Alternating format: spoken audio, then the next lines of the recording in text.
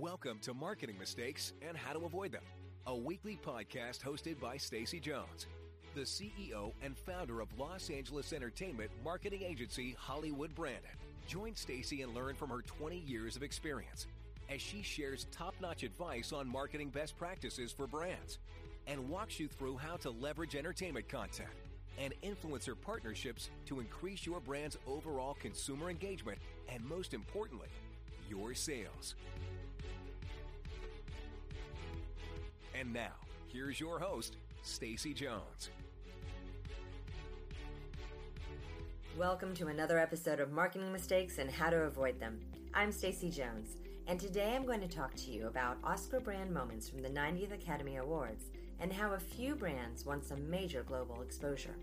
In 2014, the biggest brand moment of the Oscars was Samsung's shining moment in Ellen DeGeneres' hand when she broke the internet with the largest followed social post ever, at that time at least. That same year, Lupita Nyong'o helped sell out overnight Clarins Hydro Quench Moisture Replenishing Lip Balm when she shared what was inside her purse on screen. And then Starline Tours in 2017 had a headline role when a tour bus stopped at the show for a brand appearance, which I bet had many people sign up for a tour again this year on Oscars night, just in case the stunt was repeated. And this year, the big winner is Kawasaki's jet ski, which took the Oscars by storm in its game show-esque front and center and tongue-in-cheek primetime product placement that was seen around the world, despite the fact that the 90th Academy Awards averaged only 26.5 million viewers in the U.S., with only 8% or so million adults aged 18 to 49 tuning in, which resulted in the lowest viewership ever in the history of the awards, with a 24% drop in audience over last year. In a moment that seemed to many viewers a massive paid product placement, which I really doubt was paid, as I think it was likely all relationship-based and luck, Kawasaki's jet ski got more love than any brand historically has in the Oscars telecast. At the opening, Jimmy Kimmel announces that whoever gives the shortest speech tonight, and then lobs it over and says, "Johnny, tell them what they will win." And Johnny responds, "It's a brand new jet ski." And there, front and center, stands Helen Mirren acting like Vanna White and showcasing the Kawasaki jet ski on stage, complete with a $17,999 price tag attached. And the winner of that jet ski, after all the speeches were made, costume designer Mark Bridges, whose speech was 35 seconds long. At the end of the show, he was seen riding out on top of the Kawasaki jet ski he just won, with Helen Mirren. That's quite the moment. At the beginning of the show, Kimmel went on to say, "Why waste precious time thanking your mom when you could be taking her for the ride of her life on a brand new jet ski? This is not a joke. I will be timing you. I have a stopwatch." And then during a commercial break, TV screens in the Dolby Theater kept the audience up to date on the rules to win that jet ski, which resulted in mentions for the jet ski in several speeches. It truly doesn't get much better than that. How jealous must Walmart be, as they likely paid over $10 million for their advertising and celebrity endorsement moments. So why would I think Kawasaki jet ski didn't pay? Did you see any commercials for the brand? No? Well, that's why.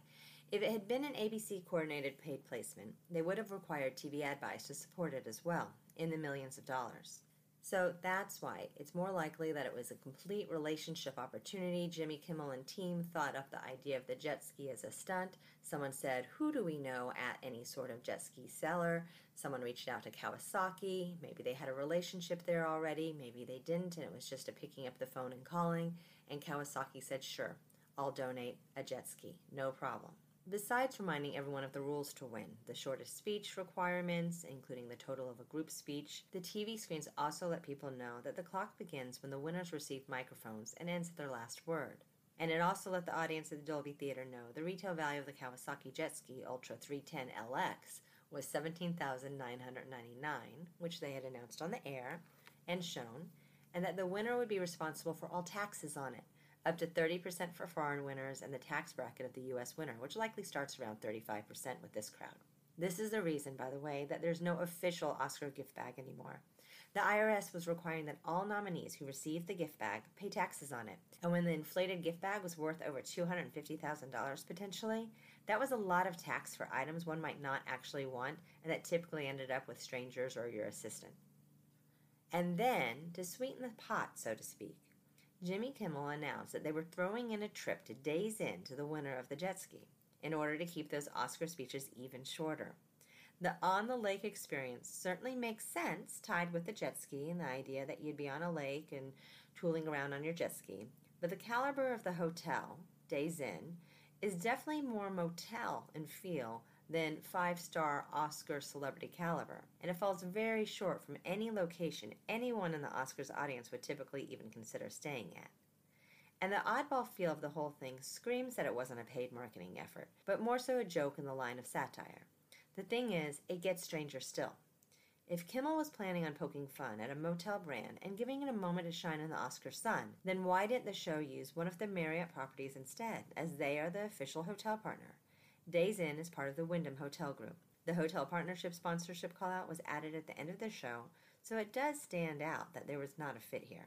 Wyndham Worldwide consists of the following brands: Baymont Inn and Suites, Days Inn, Howard Johnson, Knights Inn, Microtel, Ramada Inn, Super 8, Travelodge, Wyndham, Wyndham Garden Hotels, Hawthorne Suites, and Wingate by Wyndham, none of whom are really that 5-star caliber. Maybe the Wyndham. So how did this all go down, and is Marriott actually okay with it? I would not be if they were our client. So who forgot that exclusivity clause? Or could Marriott not take a joke and decline the feature of one of their properties in the skit? Either could be the reason. Or were they simply not asked by the show and it was just a stunt run by Jimmy? Now the Days Inn brand, which certainly got some shade thrown at it, did prove that it knows how to leverage social media. Its immediate response was to offer all celebrities who didn't win an Oscar a single night stay at their Lake Havasu location. This is the tweet. "We'll do you one better at Jimmy Kimmel. We think you're all winners. So any nominees who don't take home a trophy tonight will get a free night stay at our Lake Havasu Hotel or any Days Inn location. Jet ski ride on us. #Oscars. That was smart marketing. On to another partnership discussion. For the third year, Rolex returned to the Oscars to design and host the Green Room. That's the backstage lounge at the Dolby Theater. The theme for 2018 was a hip Swiss Alps chalet, which also included virtual video windows of the Matterhorn. In 2017, Rolex created a commercial spot that ran during the Oscars that was comprised of the brand's greatest product placement moments on feature film screens. It really was a spectacular video recap. Rolex's history with movies goes back decades, and the brand has been part of some of the greatest moments of filmmaking in that time. The Swiss Chalet was set up to look like a contemporary mountain chalet, complete with a library showcasing the brand's cameo roles in those movies I was just mentioning.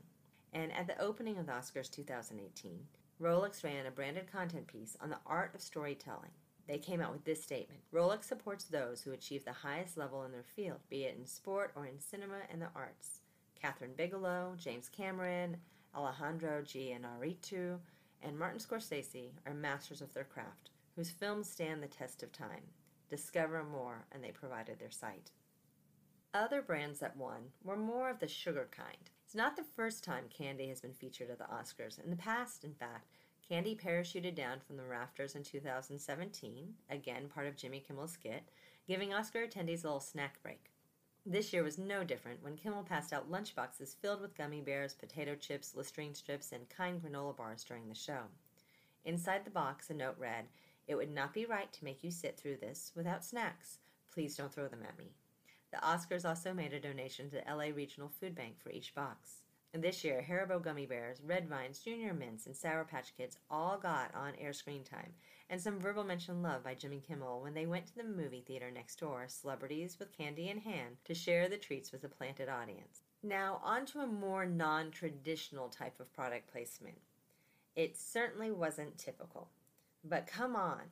The plug for A Wrinkle in Time must have had the producers in Disney just screaming in happiness from the front of TV screens everywhere. And of course it was planned. Disney does own ABC, which is where the Oscars is telecast. So they probably had just a little something to do with the reason that movie was chosen as the backbone to the skit Jimmy Kimmel pulled with his audiences next door. It makes perfect sense. And then there's the stage. This year, Swarovski continued its multi-year partnership with the Academy and helped the set decorators create a brilliant display for the 90th anniversary. In fact, it was so brilliant that it required 45 million Swarovski crystals to be embedded in the outer stage edging. The Oscars did not pay for the Swarovski crystals. Swarovski crystals did not pay for the exposure. It was all on simple trade and loan. On the show, Jimmy Kimmel said, "For all of those who say we're all a bunch of out-of-touch Hollywood elites, I'll let you know. Each of the 45 million Swarovski crystals on stage tonight represents humility. Little tongue-in-cheek, but Swarovski got their verbal plug. So, without including the jewelry and fashion brands that adorned the red carpet or the dozens of brand sponsors who participated in the Oscars after parties, these are the brands that stood out on Oscars night and who likely did not pay a fee, which is the backbone to traditional product placement. I know I talk about it often. The practice started on simple loan of goods and trade, no fees. And if you are ready to learn more about product placement, make sure you check out our ebook, Product Placement and Promotions Guide, which provides a solid background to everything you need to know about the practice. And make sure you stop by HollywoodBranded.com to look at our library, which has infographics, white papers, ebooks, and videos, or our blog, blog.hollywoodbranded.com, which has hundreds of helpful hints on how to make brand, influencer, and entertainment content partnerships a success from the get-go. That's it for this episode. I hope it was helpful. And please let me know if you have any feedback. I'll see you next week. And as always, if you need a little or a lot of help, my agency, Hollywood Branded, is here to lend a hand. If you'd leave a review or any questions I can address in the future, I'd really appreciate it, as your feedback helps me know my advice is valuable and interesting to you.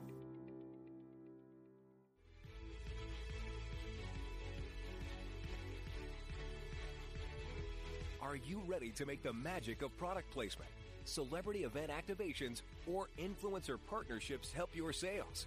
Visit HollywoodBranded.com to gain access to free content to learn which key tactics best fit your brand. You'll find surveys, webinars, daily blogs, ebooks, and guides, all created to make sure you have access to the best possible marketing practices. Don't forget to join Stacey Jones for our next podcast conversation about marketing mistakes and how to avoid them.